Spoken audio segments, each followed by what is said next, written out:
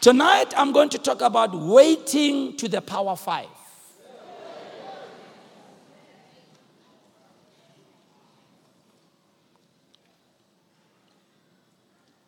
Those of you who don't understand what the power is, then we explained it on Monday.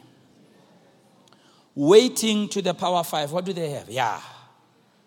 Remember, our golden text is James 5:16. Confess your faults one to another and pray for one another that you may be healed. The second part, hearing, the effectual fervent prayer of a righteous man does what? I can't hear you tonight. Does what? The NIV says, therefore, confess your sins to each other and pray for each other so that you may be healed.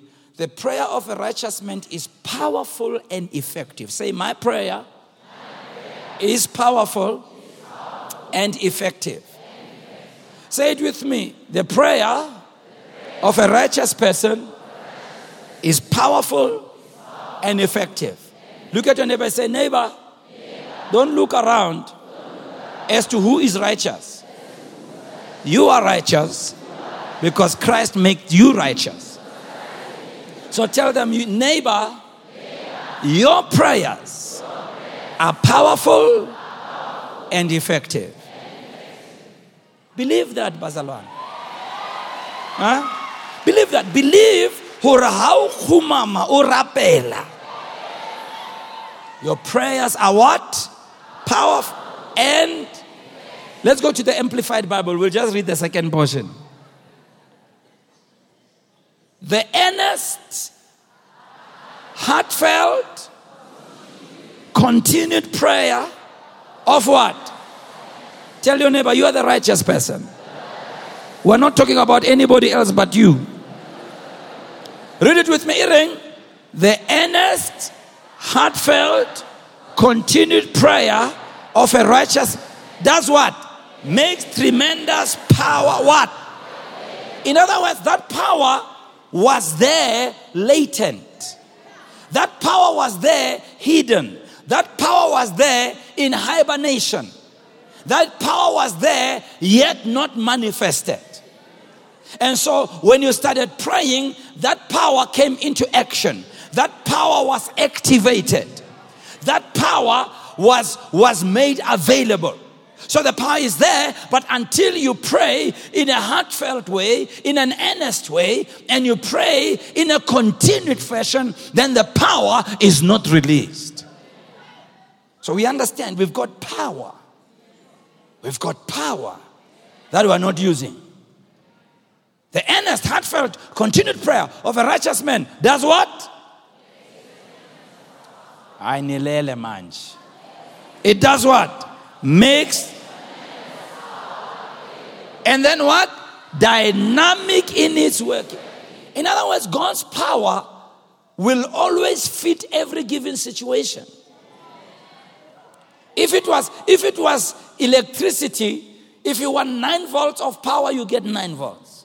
If you want 12 volts, God will give you 12 volts.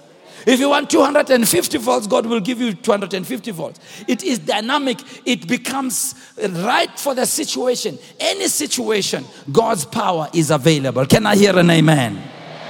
Can I hear an amen? And so tonight, I want to talk about waiting to the power 5. So 5 weights that I'm going to talk about that we need to learn as a praying people. There are several words in the Old Testament that speak about waiting, even in the New Testament. And I'm not going to go into many things tonight. I want to go straight into it. The first wait, and maybe before. And all of these waitings or waits, I'm going to present them in incremental measure. In other words, one leads to the other. And you can't have the other if you didn't do the former. And they climax with the 5th one. So it's like a build-up. You remember what I showed you yesterday? When we started praying, you all looked so tired. Some of you were yawning. I saw you. Particularly this side. I won't say anybody in the front row, but particularly this side. Oh, yeah. But as we pressed into the presence, what happens? The atmosphere changed. You moved into another dimension to an extent that yesterday we had a service after the service. Yeah. Even after we closed, there's almost half the auditorium, if not 3/4 of the auditorium, people remained. They wouldn't go. They were busy singing Maliba. They didn't want to go. But these are the same people who were yawning when we started. I'm trying to show you how you can transition from allowing your body to rob you of moving into a deeper level with God. Too many people is their physical body that is a veil. You see, when Jesus died on the cross and the veil was torn, not only was it a sign of the presence of God coming out of the closet, but the veil for a long time and in many instances speaks about the physical body.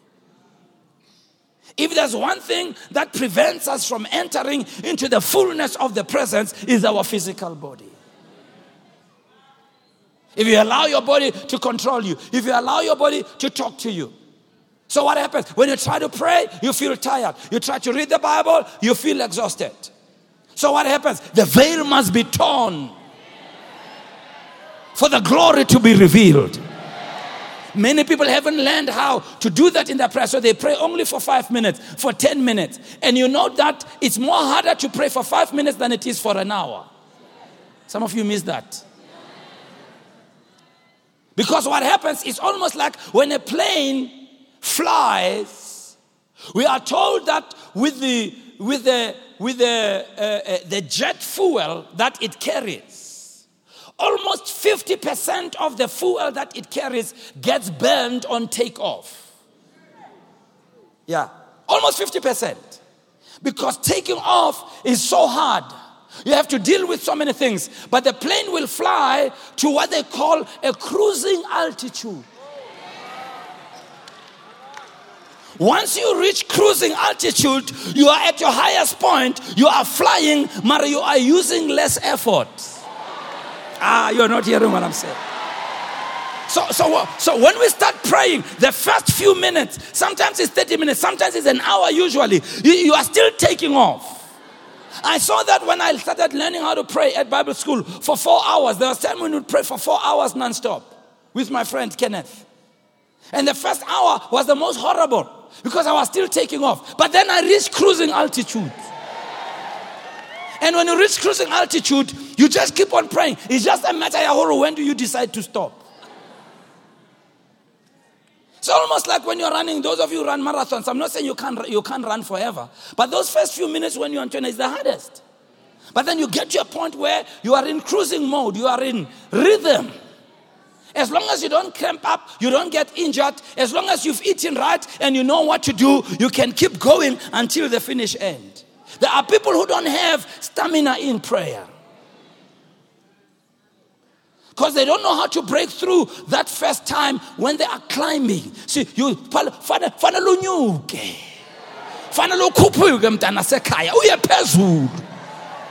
yeah, you got to leave the world and go up into the heavenlies. But as you climb, you are using so much jet fuel. But when you get to the heavenly of heavenlies and the spiritual realm, you just get into cruising altitude. And yet, in cruising altitude, you are covering more distance. You're going farther with less effort. You are not hearing what I'm saying. You are covering distance. You are crossing over oceans. You are crossing over countries. But using less jet fuel. Mara, your effectiveness is more. I'm looking forward to that time when people can be like that. And if you're a praying person, you find just when you come into your prayer meeting, when they say, let's pray, then you come to a time where it doesn't take long to get to the cruising altitude anymore. How refela solida. So the first waiting. The best passage that describes this is Exodus 24. Where God told Moses to go to the mountain of God and he would give him the laws and the commandments. Now note, Moses went to the mountain with Joshua. Look at verse 12:4 Exodus 24 rather, verse 12 to verse 14. Then the Lord said to Moses, come up to me on the mountain and be there. Watch this now. You're going to see something that you've read. You may never have seen it before. Some people, they were asking me, Marawena, which Bible do you read? I said, the same one you read. Well, when God has anointed you as a teacher, you can see. It's the anointing. May God give you that anointing. Sometimes as I study other people, you hear them talk about it. Utaring says, go to the mountain and be there, and I will give you tablets of stone and the law and the commandments which I have written, that you may teach them. So God gave them the law, the commandments. It was almost like the constitution, the guidelines, the procedures manual. It covered everything what Moses got. It wasn't just about God. It was about relationships, what they are supposed to eat, how they are supposed to rest, how they must relate with their neighbor. It was everything that God gave him. So here we are. Moses get to the mountain. No, here's the part you didn't see. So Moses arose with his assistant Joshua and went up to the mountain of God. So Moses now is on the mountain there of God. But most people don't realize that Moses spent...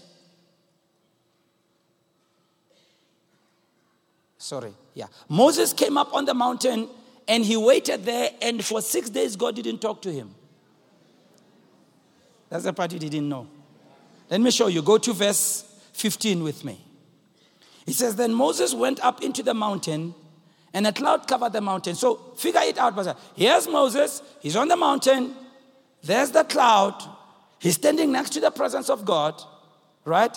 He sees where the cloud is. God's not allowing him to go into the cloud. All God told him is come up here. He gets there with Joshua, and he's waiting. He can see the presence. God's not saying anything. 6 days he's waiting. See, even if hectic. Watch. Verse 15. Then Moses went up into the mountain, and a cloud covered the mountain. Verse 16. Now the glory of the Lord rested on Mount Sinai, and the cloud covered it 6 days. So for 6 days, Moses is standing there with Joshua. God's not saying anything. Remember, there's no mall there. They didn't bring patkos with them. So imagine, they get hungry. They get tired. God's not saying anything. There's a problem with some of us. We don't know how to wait. If there's one thing we must teach this generation, is to know how to wait. All the people who serve in our church, one of the things I'm training them the most is to know how to wait.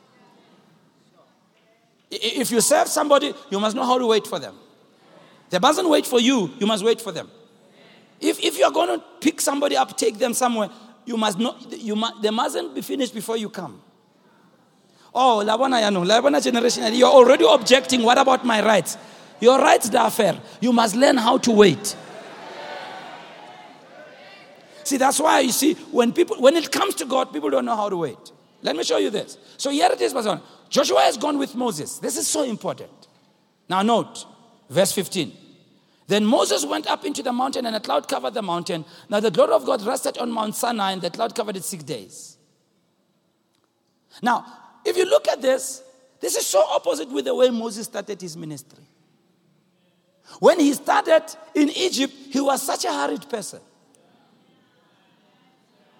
He knew God had called him. When he saw an Egyptian abusing an Israelite,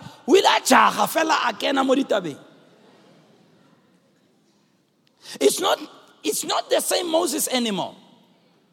He was in a hurried manner. He killed one of the Egyptians in an attempt to hurry God's intervention of justice.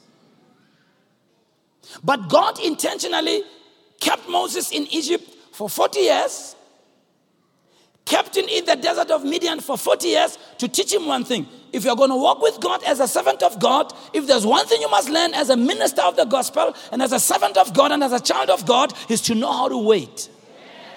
I tell you.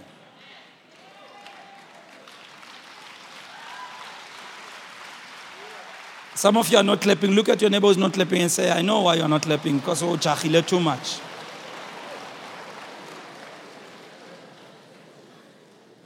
Anybody that God has ever used to do great things is someone who has learned to wait patiently on God.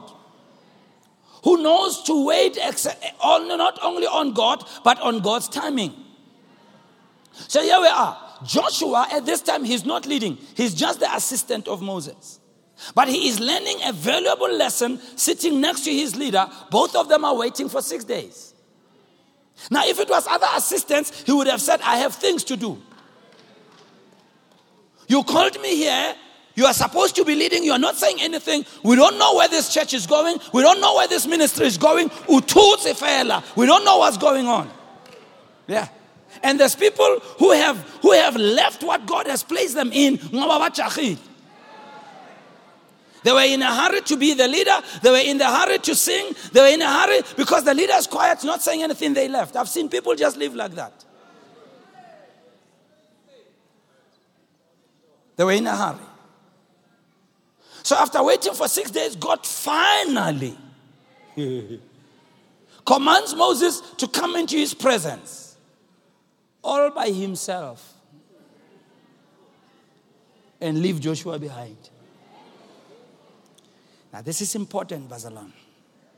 I've always asked myself, Aaron was the assistant of Moses. But when Moses died, Aaron never took over. I've always asked myself, I'm being honest, now he puts out this question. I know maybe Luna la ibala fela Bible la feta namara ke abutsa mara why? Aaron, I'm teaching you something. Aaron, as he served his leader, or rather Joshua, as he was just a servant, learned what makes Moses the leader he is. The behind the scenes disciplines of waiting, faithfulness. Joshua would be there in the background. So he's watching.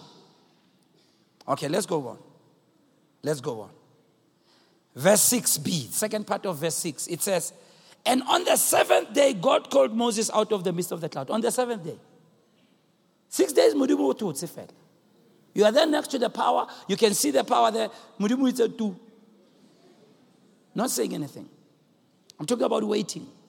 When you come into the presence of God and you are praying and God's not saying anything. Some of you, because you are in a hurry, you go and organize yourself a prophet.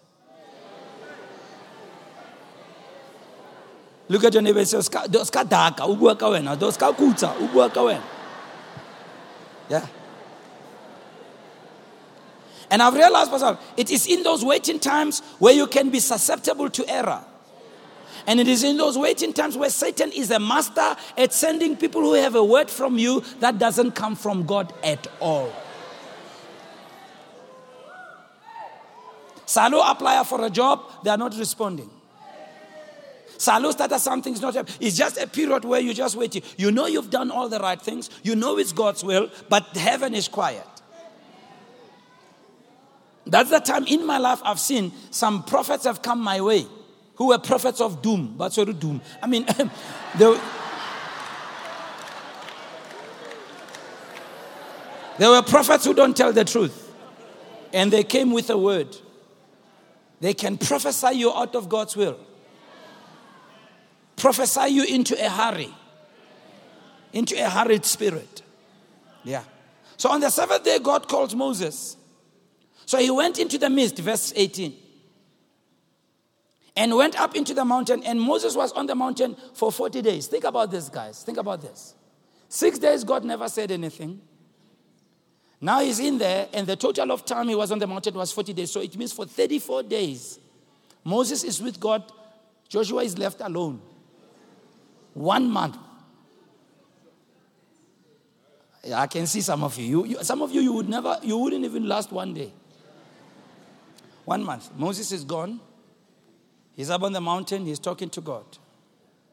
He goes into the cloud 34 more days. Joshua is left there for a month all by himself, wondering what's going on inside the cloud. However, Joshua learned to wait. Because later on, when the law was given and the commandment received and Moses had come back from the mountain, the presence of God was so strong. Now watch this. After God had given the commandments, watch this, Pastor. After everything's done, Israel, everything is going on well, then things change. The law they have, their people are running, they're in their land, they're in their country. So now they built a tent now, and they put the Ark of the Covenant in the tent. So now, Moses now goes into the presence of God in the tent, and Joshua says, "Oh, you can't leave me behind. I'm coming with you. I know I can't go inside, but I'll wait outside." Watch this, Pastor. So when Moses has gone into the presence of God and he's finished what he's doing, as he leaves, Joshua says, "No, I'm not leaving. I'm staying." As a leader, he has learned one of the most valuable lessons. He has learned the value of staying and waiting in the presence of God. Because if a leader doesn't learn that, or if a child of God doesn't learn the value of staying in the presence of God, you're going to lose out so much in your life. Look at Exodus 38, verse 8 to verse 11 in the NIV. It says, whenever Moses went out of the tent, all the people rose and stood at the entrance of their tents, watching Moses until he entered the tent. As Moses went into the tent, the pillar of cloud would come down and stay at the entrance whilst the Lord spoke with Moses. Whenever the people saw the pillar of cloud standing at the entrance to the tent, they all stood and worshipped, each at the entrance to his tent. The Lord would speak to Moses face to face as a man speaks with his friend. Then Moses would return to the camp, but his assistant Joshua, the son of Nun, did not leave the tent. Oh, God. He's learned to wait. If you're going to be any leader of any substance, if you don't build into your life the discipline of waiting in the presence of God, you'll never maximize in your leadership. I'm so glad that in my early days in 1979, I got into the hands of young people like me who were at school who taught me the value of waiting. Like you've heard me talk about them, Figile Ntansi, Zweli, and Muruti Kenneth. Muruti Kenneth, during lunchtime, before we started praying together, go the home ya Figile, we used to go out in the field. You know, because quiet doesn't sound well. Goes ganging. Those of you who know Rockville, there's a place more about. Kanakingwaf, is it a cricket stadium now? What is it there? There's an area here, cricket, rugby or whatever. There's an area there that was not built up in Elis Ganga fell. We used to go into that Ganga. You know, we would walk from Skanontwana, walk all the way, get into that Ganga, and we would pray. I mean, when we started, I used to think, and it was his suggestion. And my suggestion, of course, but as we went, I thought, hey, we'd go there. And imagine, but at lunchtime, other people, now we're waiting on God. So we'd pray. Little did I know there was an elderly man who used to stay across this Ganga, who used to see us going Ganging. And he was wondering what we were doing in there. So out of curiosity, one day he came over to look at what we were doing. We were so caught up in prayer, we never even saw him. We were so lost in the spirit, we were praying so hard that we never saw him. So one day,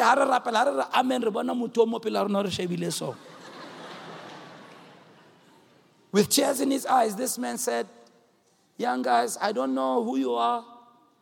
I don't know anything about you, but I want you to come and pray at my house. Yeah.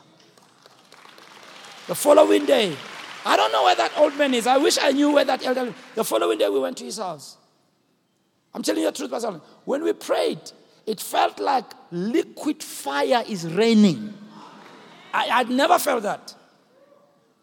It was such a presence. That old man, he fell on the ground, cried like a baby, repenting and asked God to forgive him of his sins. I was 18 years old at the time. I was not a pastor. So for me, already the discipline of waiting and the importance of waiting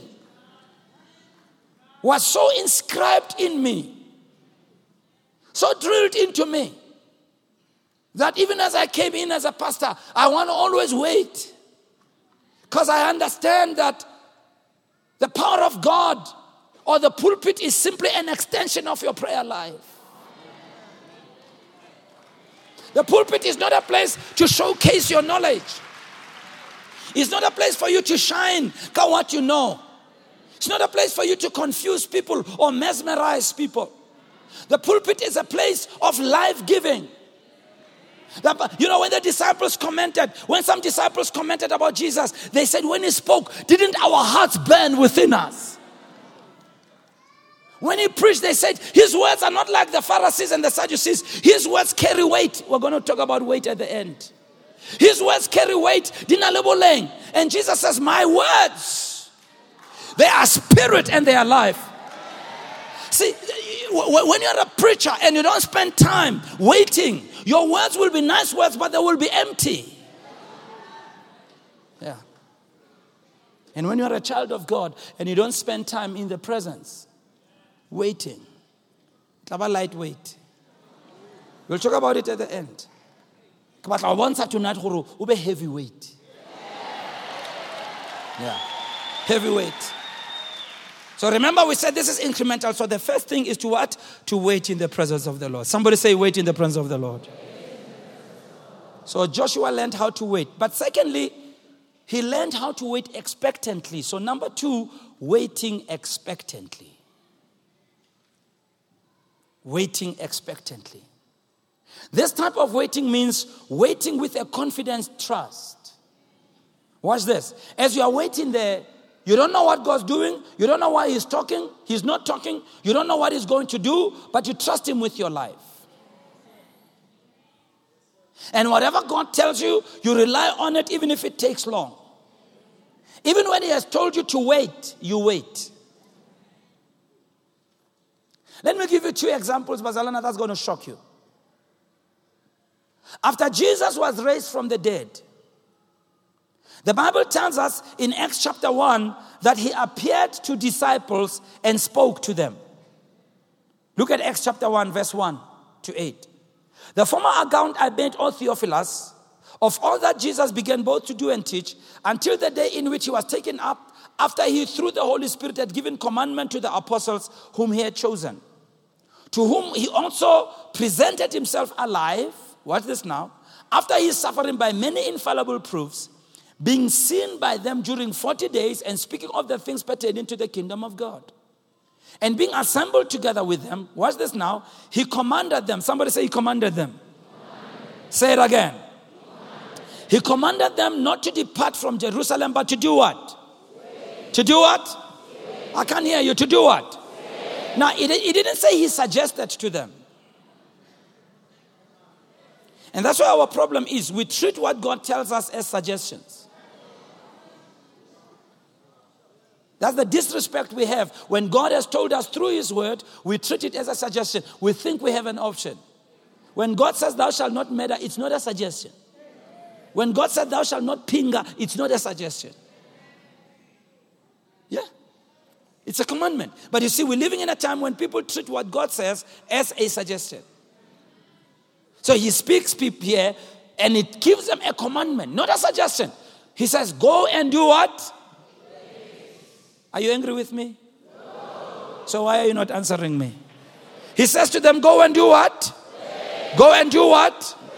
Wait for what? Which what? Which he said you have heard from me. For John truly baptized with water, but what will happen to you? You shall be baptized with what? Yeah? So there they come together and whatever. Now, when Paul talks about this later, he adds more information than what we see in Acts chapter 1. Look at 1 Corinthians 15 from verse 3. He says, for I delivered to you, first of all, that which I received, that Christ died for our sins according to the scriptures, and that he was buried, and that he rose again on the 3rd day according to the scriptures. And he was seen by Cephas or Peter, then by the 12. Watch this now. After that, he was seen by over 500 brethren at once. So which means when Jesus gave the commandment for them to go and wait in Jerusalem, he spoke to 500.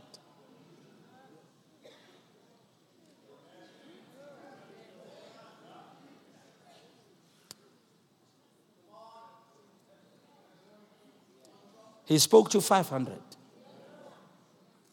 He told 500, go and wait. But here's the tragedy. Acts chapter 1. Then they returned to Jerusalem from the mount called Olivet, which is near Jerusalem, a Sabbath day. When they had entered, they went up into the upper room where they were staying. All those people there. Verse 14. These all continued in prayer, in one accord, and supplication with the women and Mary, the mother of Jesus, and his brothers. And in those days, Peter stood up in the midst of the disciples. Altogether, the number of names was about 120. Jesus spoke to 500 to wait. Only 120 came. Yeah. There were 320 hectic ones. 380 hectic ones. Who didn't have the heart to wait. And because they didn't want to wait, they missed out on being filled with the Holy Spirit. I tell you. That experience in the book of Acts is one of the greatest things ever. Jesus spoke to 500. But only 120 showed up. It shows you we're in the majority, we have people in God's kingdom who are a hurried spirit people. That's why I'm so excited about these prayer meetings, Bazalwane. Because oftentimes, people come like this when you have a millionaire seminar. Yeah. Mara, when you say we have a prayer meeting, only a handful of people come. But thank God we belong to the 120 in Jesus' name. The question is, where was the other 380? They didn't know how to wait. Many people don't know how to wait. Look at Saul, Bazalwane. Saul is doing well as a leader. In the early stages of his leadership, he's doing well. He's conquering, he's doing well. Finally, he does something great. He goes to the prophet Samuel. And Samuel says to Saul in Gilgal, he says to Saul, because Saul had come to him, he said, listen, we need to offer and sacrifice. Go to Gilgal and wait for me. I will come as a priest to offer sacrifice. Just wait. Everything is going well, Saul. Everything's going well in his kingdom. Everything's going well, but they tell him to wait. Go with me to 1 Samuel chapter 13. As for Saul, he was still in Gilgal, and all the people followed him trembling. He was doing very well. Verse 8. Then he waited 7 days, according to the set time by Samuel. But Samuel did not come to Gilgal. And the people were scattered from him. So people started leaving. See, people are hectic.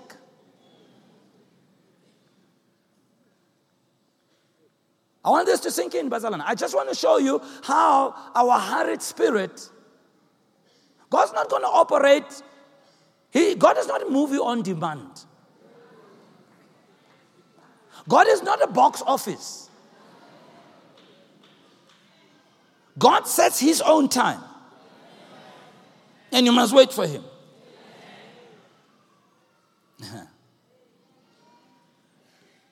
Verse 9. So Saul says, bring a burnt offering and a peace offering here to me. What is he doing? He's doing the job of a priest and a prophet, and he's not supposed to. Bazalwane, you are not supposed to cross into the office that you have not been ordained for. Yeah. You can't wait because your pastor is delaying, then you start chairing the meeting in his absence. Why must you? You must wait. If he said, I'm coming, he's coming. Wait. Oh, you don't like my sermon now, you. But some of you just don't know how to wait. You don't know how to wait. So he says, bring me an offering, bring a peace offering here, and you offer the burnt offering. Now it happened, watch this. As soon as he had finished, just 5 minutes more. As soon as he had finished presenting the burnt offering, Samuel came. He's not late by one day, he's late just by a few minutes. Samuel came, and Saul went out to meet him, that he might greet him. And Samuel said, what have you done? Note, he said, when I saw that the people were scattering from me, and that you didn't come within the days appointed, and that the Philistines gathered together as Mishmach, then I said, the Philistines will now come down on me at Gilgal, and I have not made supplication to the Lord. Therefore, I felt compelled and offered a burnt offering. Yeah. And someone said to Saul, you have done foolishly. You have not kept the commandment of the Lord your God. But you know, I get so concerned when I see in the body of Christ how people want to get into an office that God has not put them in. It so concerns me when I see people who want to take the simple gift of prophecy and operate like a prophet. See, the Bible says we can all prophesy. All of us here. And the word prophesy has got several meanings to it. One of them means to foretell. Forthtelling and foretelling is not the same. Forthtelling is you speak by divine inspiration to exhort, to comfort, and to encourage. That has got nothing to do with talking about the future. It's an exhortation. You say something that builds up, that encourages. You are prophesying. You are forthtelling. All of us can prophesy. We can foretell. Sometimes harenka arafa testimony. We are prophesying. We are encouraging. We are lifting up, building up. We are not saying anything about the future. We are not telling anybody about their telephone number. And anybody upon whom the Holy Spirit abides, you will be inspired at times to speak encouragement, not to talk about future. So what's happening today is people put themselves into the boots of prophets. They lock them in a school for 2 weeks and then they come out as prophets. People don't see the seriousness of crossing offices. I'm telling you.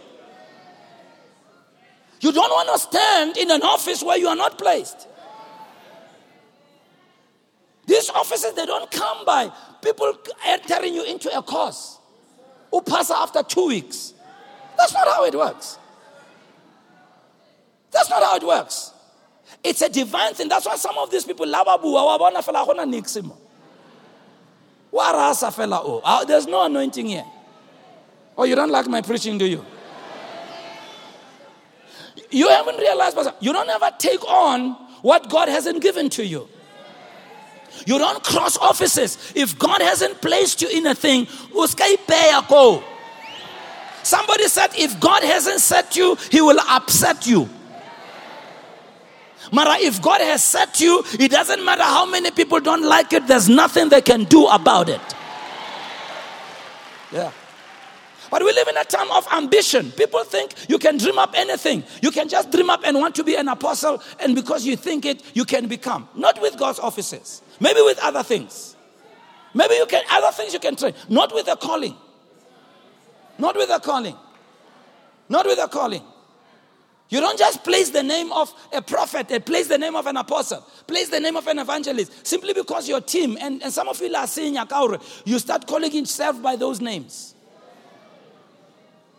And then people become high-minded, and then they want to get into that office when there's no fruit of that.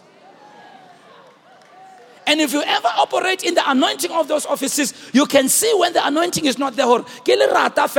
There's no anointing whatsoever. Vote to Sabato, Maramudimo ha vota, nix. Look at the neighbor and say, even if you don't like his preaching, he's going to preach anyhow. Watch. Someone says to Saul, you have done foolishly. Don't do foolishly. Learn to wait for God's time. Learn to wait. You've done foolishly. You've not kept the commandments of the Lord your God, which He commanded you. For now the Lord would have established your kingdom over Israel. Yeah? But now your kingdom shall not continue. Watch what He says. The Lord has sought for Himself a man after His own heart. What is a man after God's own heart? A man after God's own heart is a person who will wait for God's timing. They are not interested in getting a title. They are not interested in brandishing what they can do. They are not interested in the glitz and the glamour. They are waiting to move as God tells them to move. They are not in a hurry to be bishop. They are not in a hurry to be apostle. They are not in a hurry. You know that when there's no fruit of that, it doesn't matter what people say. It's got nothing to do with what people say. But a man after God's own heart is somebody who moves by God's timing. You keep in step because you understand every assignment has got its anointing. You don't try to take on certain levels in the spirit.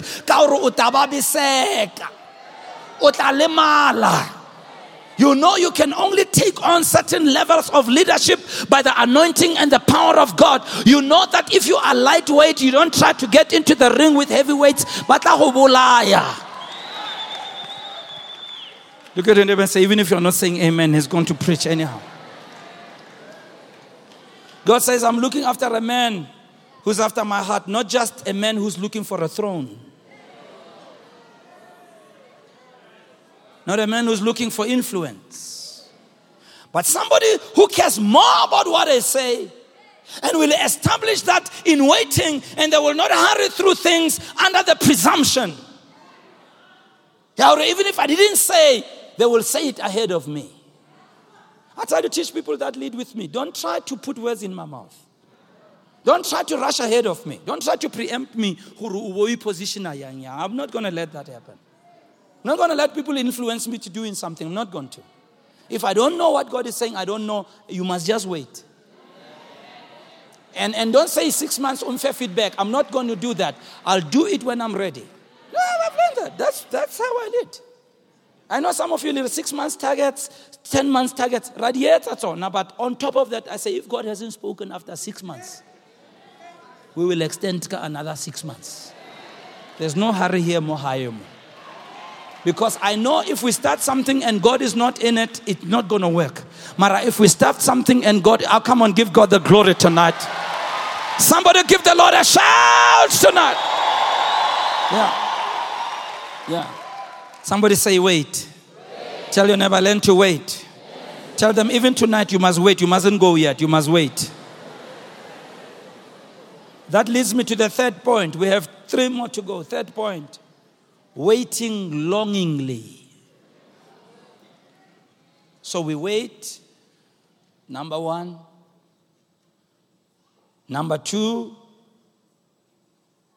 Tell me what's number 2. We wait expectantly. Number 3. We wait longingly. In other words, you get to a point where you just want to be with God. And God wants to be with you.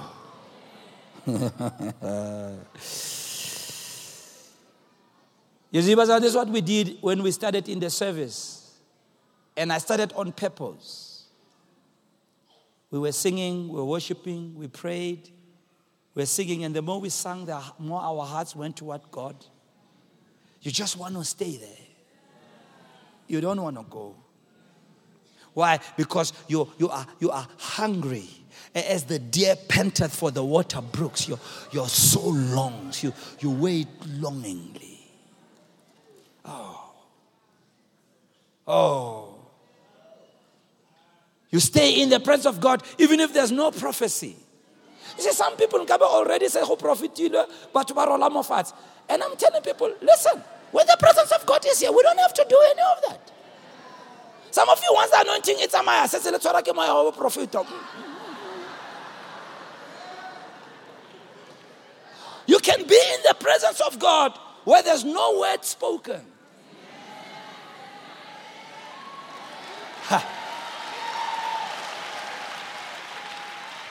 Just like lovers.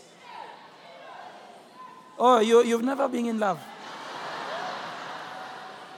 Maybe you must come for counseling. I must teach you. When you're in the presence of your loved one and you are in love, you can spend an hour on the phone saying nothing.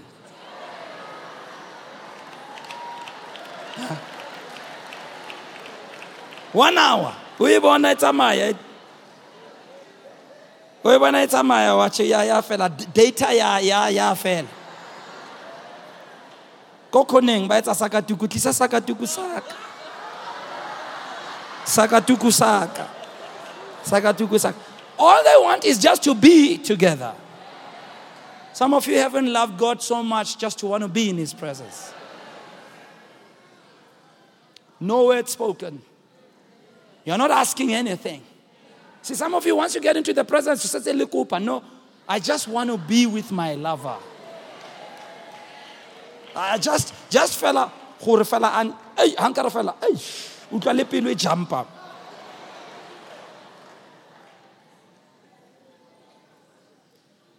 You are in the presence of God, and that's what I was trying to do earlier. And I'm trying to teach you, Pastor. You play gospel music and let it envelope you. Yeah. I mean, did you hear when the instruments were playing? Wasn't that just something? You're just in this. You're just in this glory, in this presence. You don't want to go. You don't want it to stop. You don't want to. You are just swimming in it. There's something about that presence. I'm telling you, there's something about that presence. You're just in the presence of God. During your worship, you're just there playing gospel music and just waiting in the presence and just praying in the Holy Ghost, and you're not asking anything. There's no prayer item. You just want to be there. Yeah, in the presence of God. And Kaiso Udala preaching tapes. You are listening to the sermons that you like. You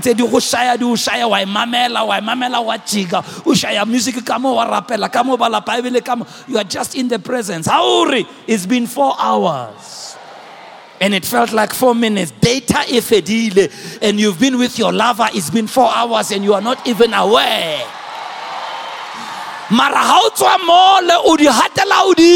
Because there's something about the presence of God.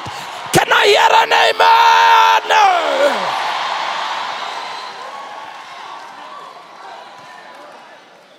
You get so absorbed in His presence that time loses significance. See, some of you, that's the problem. You don't enjoy being alone. I like being alone. I love being alone because I can spend time in the presence of God. I've got a tape playing. I've got a CD playing. I'm reading the Bible. Come on, I am doing whatever. As I move from one room to another, I'm praying in other tongues. Just whatever. I just love being in the presence of God because I know that time in the presence of God is going to carry me through times of difficulty. Are you hearing what I'm saying? That time in the presence of God is going to adjust something on the inside of me. That if I came in that room as a 1.2 car, V80 car, and I'm moving in another form of power.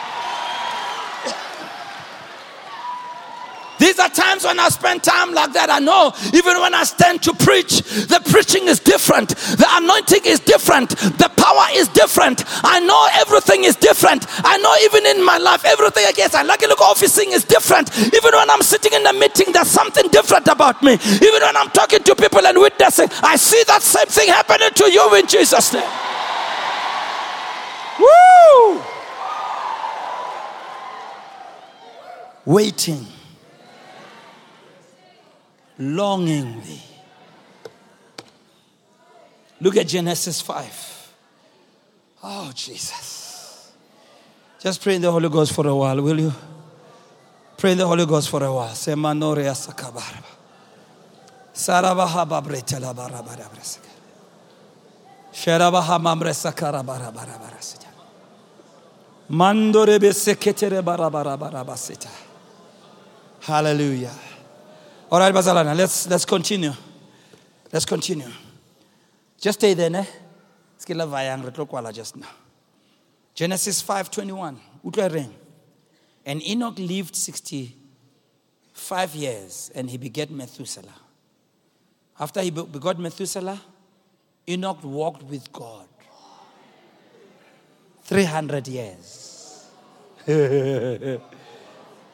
Enoch walked with God 300 years. And what happened? He had sons and daughters. So all the days of Enoch were 365 years. Watch this. Enoch walked with God, and he was not, for God took him. I mean, Mudimarane, the way I love you. God took him.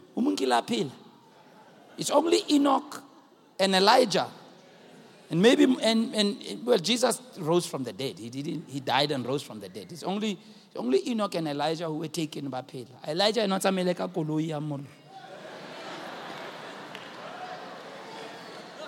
V8 ya mollo. God loved them so. The only people God takes people who are alive. Took him.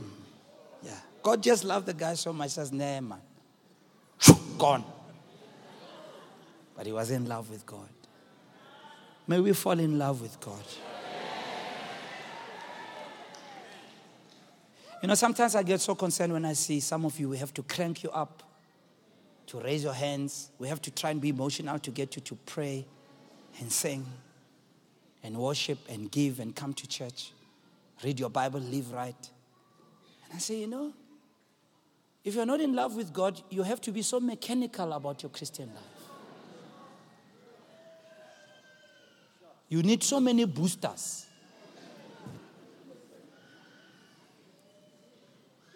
You know, we need to inject you with the hormones that give you life. But if you're in love with God, Bazalan, it's almost second nature to read the Bible, pray, come to church. You just love being in the things of God. Some of you are not attracted to the things of God. And I can tell you why. Because you spend so much time in worldly things. Worldly music, worldly companions. You read worldly things. Everything. When you are with your friends, you are just talking about clothes, cars, everything. You only meet with God once a week. Otherwise, that's it. That's the end of God. You just launch into. And then you come to church, and then you wonder why you start so. Timing. Pa.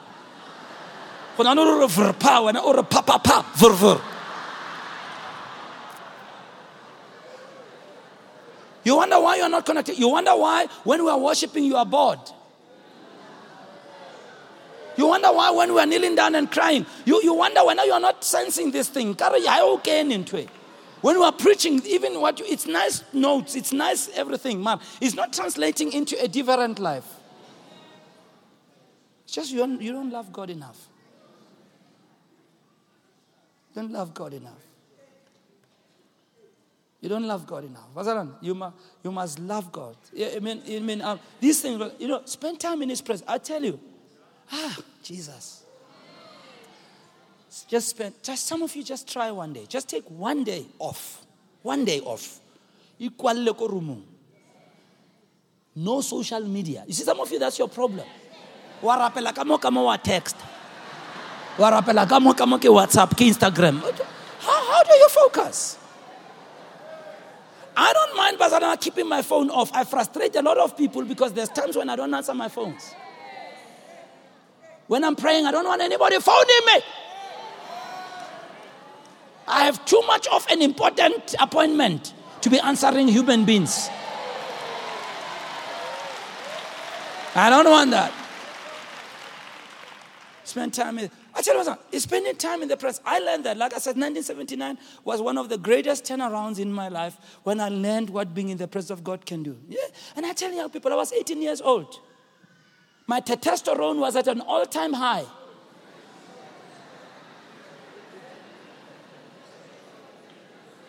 But for some reason, there was something greater than testosterone. There was a love greater than the love of a woman.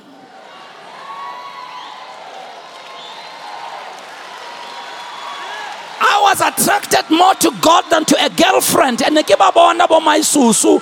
it didn't matter to me. God was too much of my lover to me than to take time.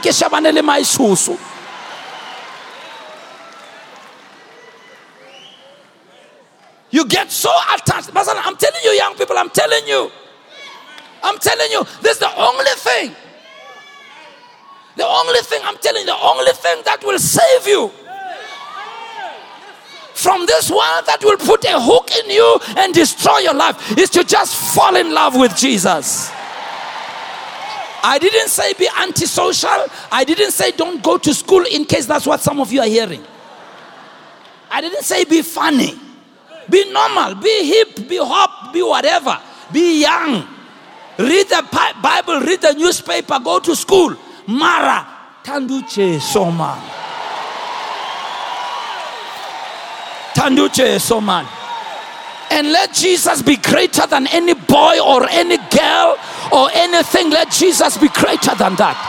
Oh, can I hear an amen in the house? Let Jesus be greater than that. Serve Jesus with pride. Come to church with pride. Serve in church with pride. Serve God. Give God your body, everything about you. Give it to God and say, this is, I am the temple of the Holy Ghost. My body is the temple of the Holy Ghost. I have no time for some boy to hold my body and handle my body. There's no girl. I am the temple of the Holy Ghost.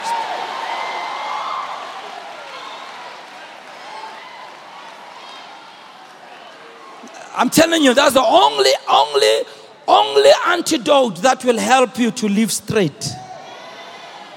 Love God. Before you go and see anybody, spend quality time with God.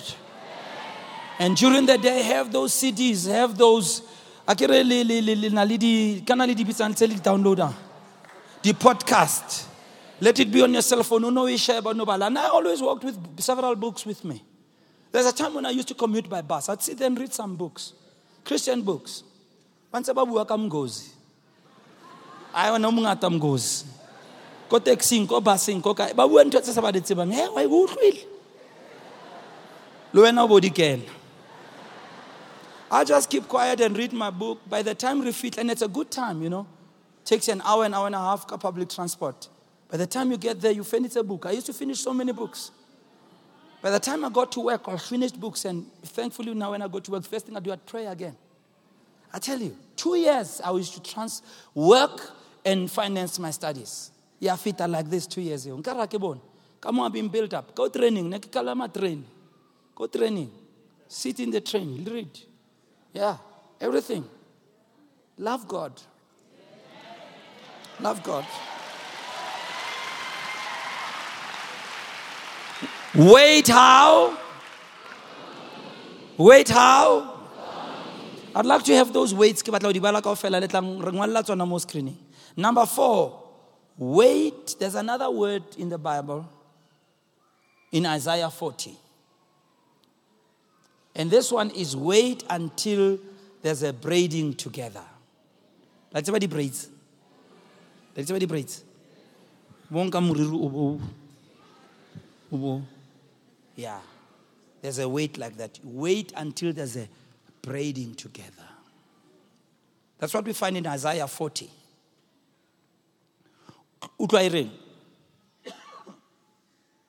He gives power to the weak. And those who have no might increases strength. Even the youths will fail. And the young men shall utterly fall. Next verse. But even if others fail, even if others fall, even others become weak, but they that wait on the Lord shall do what? Shall do what? Keep that verse there. I want to break it down for you. The word wait in Hebrew, if you want to write it down, is the word Qavah. Pronounced cover. Qavah.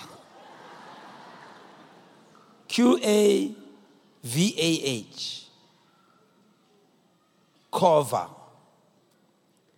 That word is derived from the primitive root that means to bind together by twisting.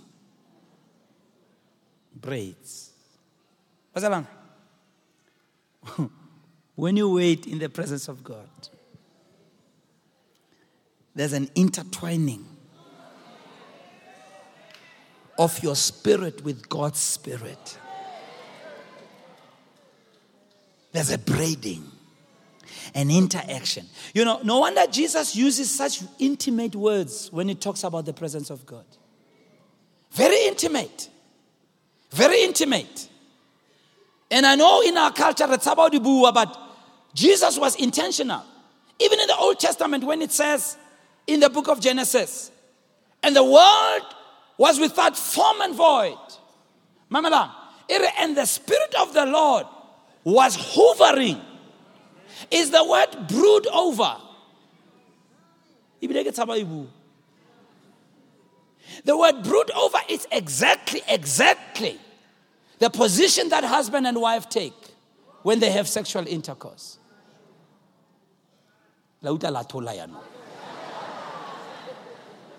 It's exactly, you know, and it's almost scary in our culture to mudimu. But I want to show you a revelation. There's truth to that. Exactly. A man over his wife. Brooding over. It's exactly the same word. Look, there's tohu vabohu. God broods over, watch, to bring creativity.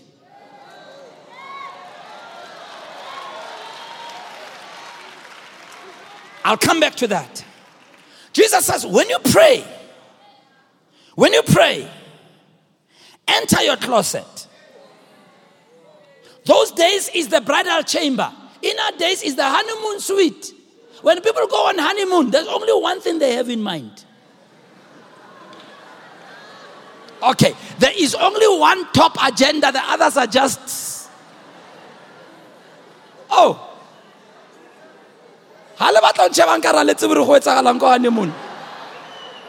Yeah, you are there for 1 week or 2 weeks. All night, all day, all positions, all places, everywhere.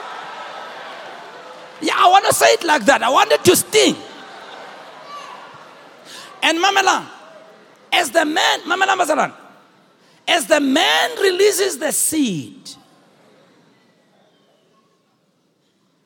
and the womb receives the seed that comes from the one who's brooding over, conception happens. And when conception happens, the cycle stops. Listen to me.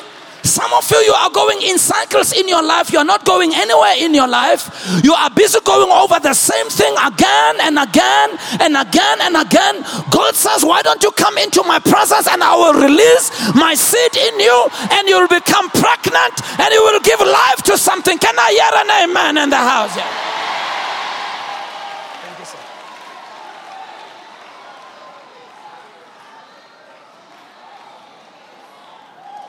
Women know this.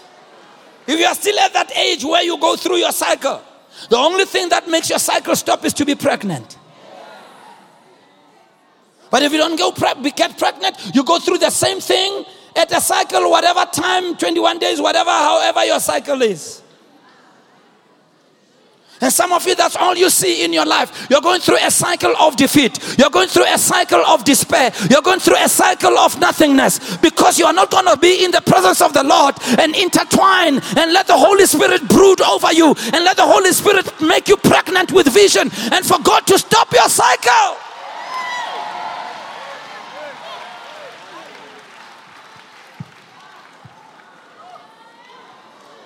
Pray in the Holy Ghost for a while. Pray in the Holy Ghost. Serabaha mamunde rebasaka parabasata. Rebalabarabakota rabasende rebatoreseta. Sharabaha paramanamra talamanonda rabaseta rabarabadaba. See, as you do that, He broods over you. He broods over you. He broods over you. Life-giving Holy Spirit. Seperemono keletarasa. Karabarabasika taramanombariando rebesika labababa. Rekatara mahamana nana maseta trapargeletesia tala Maria kodoborosete shekatara makura Maria ndorebe korabakiasia manomono moria tabarabakata ngamandes ketebrefela paria kolomosia tola mama mandorebe setela baba God is breaking some cycles here tonight. God is breaking some cycles here tonight. You are coming out of seeing the same thing in your life again and again and again.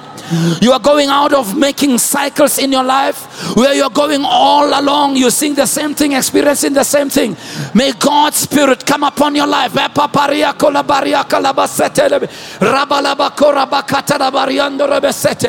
Oh,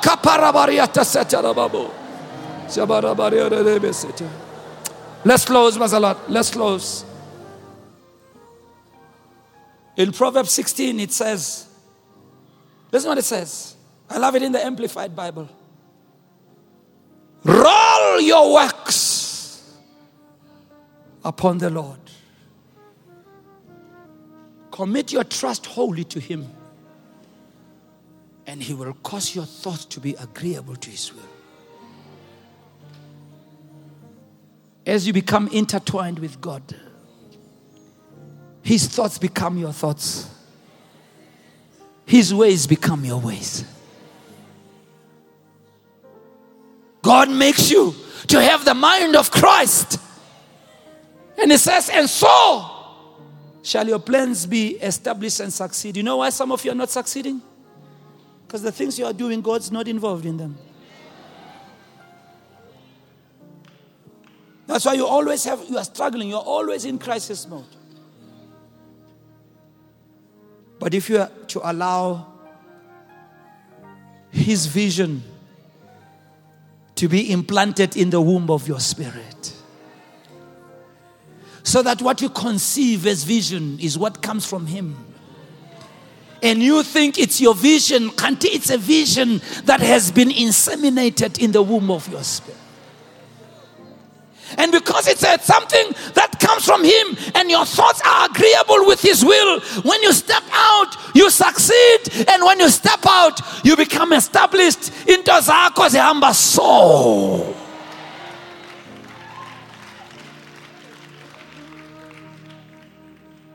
Because God is brooding over your life as you wait.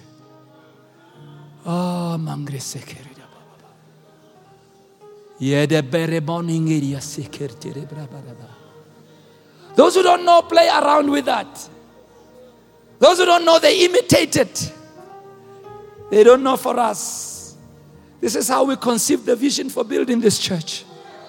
This is how I conceive the vision for planting churches. This is how I conceive the vision for going to the stadium. I was on my knees one day, and conception came. Go to the stadium. And when we went to the stadium, God made us succeed. And our plans were established. This is how this prayer meeting came. I was praying one day and I felt in my spirit, why don't we have prayer in January? It's not our great planning, not our great meetings. And I tell any leader who's not going to do this, you're going to lead a lifeless organization that's going to struggle with your plans. It's not going to have the life of God in it. I know the difference when God has spoken. I know the difference when God has spawned something. I know the difference when a baby is born of God, when a vision is born of God. I know the difference, because when it's born of God, He will sustain it. When it's born of God, He will give it life. When it's born of God, it will overcome every opposition. When it's born of God, even if people are against it, it will live without the support of the people. When it's born of God, heaven and earth will pass away, but it will stand forever because it's born of God. But it gets born of God as you spend time waiting. And finally, as you wait, number 2, you wait what? Let's have them. Will you wait what? Expectantly. Number 3, as you wait, longingly. Number 4, as you wait, intertwine. It leads to the 5th point. Then you will have weight.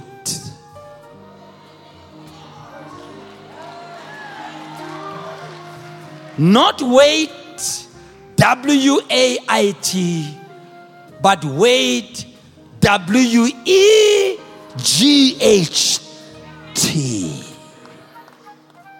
Then you'll have weight. Let me show you something, Bazalan. In the Old Testament, the word used for the glory of God is the word kabod. And the word kabod means weight.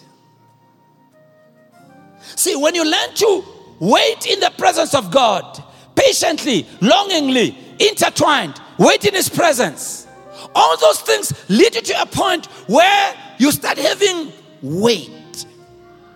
Why do you have weight? Because as you wait in the presence of God, God puts His glory on you. And that glory makes you to be a weighty person. The word glory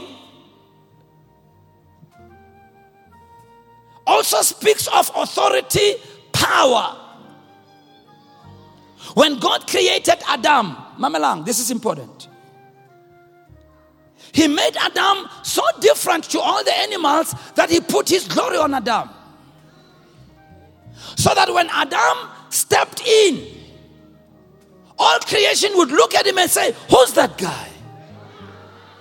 He looks so much like God.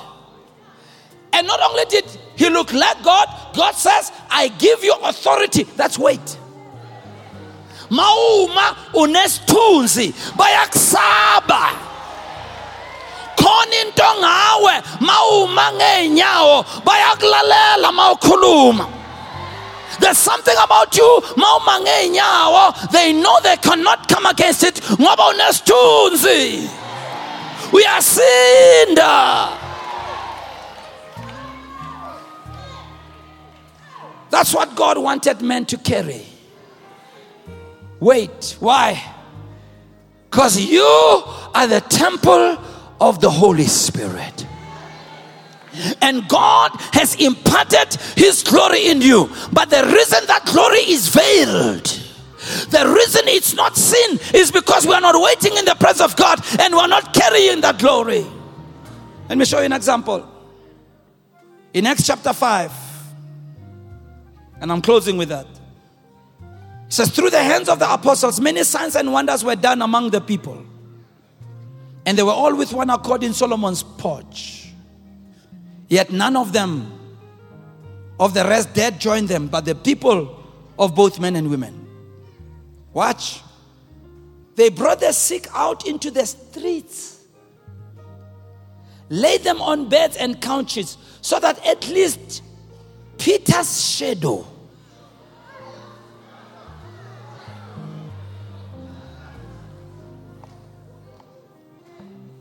should fall on them. Also the multitude gathered the surrounding city of Jerusalem, bringing sick people and those who were tormented by unclean spirit, and they were all healed. Peter is walking, but it's like around him there's a radius of glory. Magahamba. There's a weight, a glory, an authority, a presence of God, that if that radius just passes over you, everything that was wrong becomes right. Because of this glory. Over my life, I've met people like that. When you meet them, there's just something about the presence of God in their lives. Mabangena, you can hear, nkare bakenali something. The opposite is true. There are people mabangena wa utlore evil has come in here. But not so in your case, in the name of Jesus. Benny Hinn, when he talks about Catherine Kuhlman in such a dramatic way, talks about this service that Catherine Kuhlman had, and he said they went to the service. They were there 5 hours before the service, waiting outside, pressing against the doors, pressing against the walls, waiting for the doors to open. When the doors were open, they all rushed in. You couldn't walk nicely. You had to run for a seat. He says, he sat there. And as he sat, all of a sudden he felt that there was something in this building. He says in a short while, he started shaking. He thought there was something wrong because he was warmly dressed. It wasn't the cold. But he said he tried to stop it. He was just shaking uncontrollably. And the preliminaries were done. And almost an hour into the service, walks in this woman called Catherine Kuhlman. He says when this woman walked in, it was like there's a presence that came in with her. Catherine Kuhlman, if you've ever watched any of her tapes, she wasn't one of the greatest preachers. In fact, most of the times, you don't understand what the lady is talking about. But then at a point, you see her countenance change. And Benny Hinn says, we sat there for 3 hours seeing miracle after miracle after miracle after miracle. No grass, no oil, no water. Just the weight of the glory. I've met people like that. When they come into your car, wow, that's something. God wants you to be like that. What? Don't you know? Don't you know? Don't you know that your body is the temple of the Holy Spirit who dwells in you? You carry that weight. When you go to work, you don't need to shout and scream for people to listen to you. There's a weight about you. Maungena njena. There's just something about you that makes them listen to you. You know what I've learned? This is what people long for in our churches. It's not the nice lights and the sound system and the screens. That's not that. It's not good harmonious music. We need all those things, but that's not what people are looking for. We were there in Homemakers. No building, just a roof over our heads. Things not that smooth, but people came even in winter time. In fact, when we were at Homemakers, somebody who's a member of our church now told one of my family members, Hore, the first time they came to Homemakers, as they stepped into the building, it was like a bucket of electricity was poured over them. They felt this thing all over them. And then afterwards they thought, well, this is what all these people feel. What they didn't know, in the dump of that building, the cupboard was there. That's what we want. As people who pray, who wait to walk in that glory. And God will do that for you. And Father, tonight we're grateful. We give you glory in Jesus' name. And everybody said, remain seated for a while, Bazalana.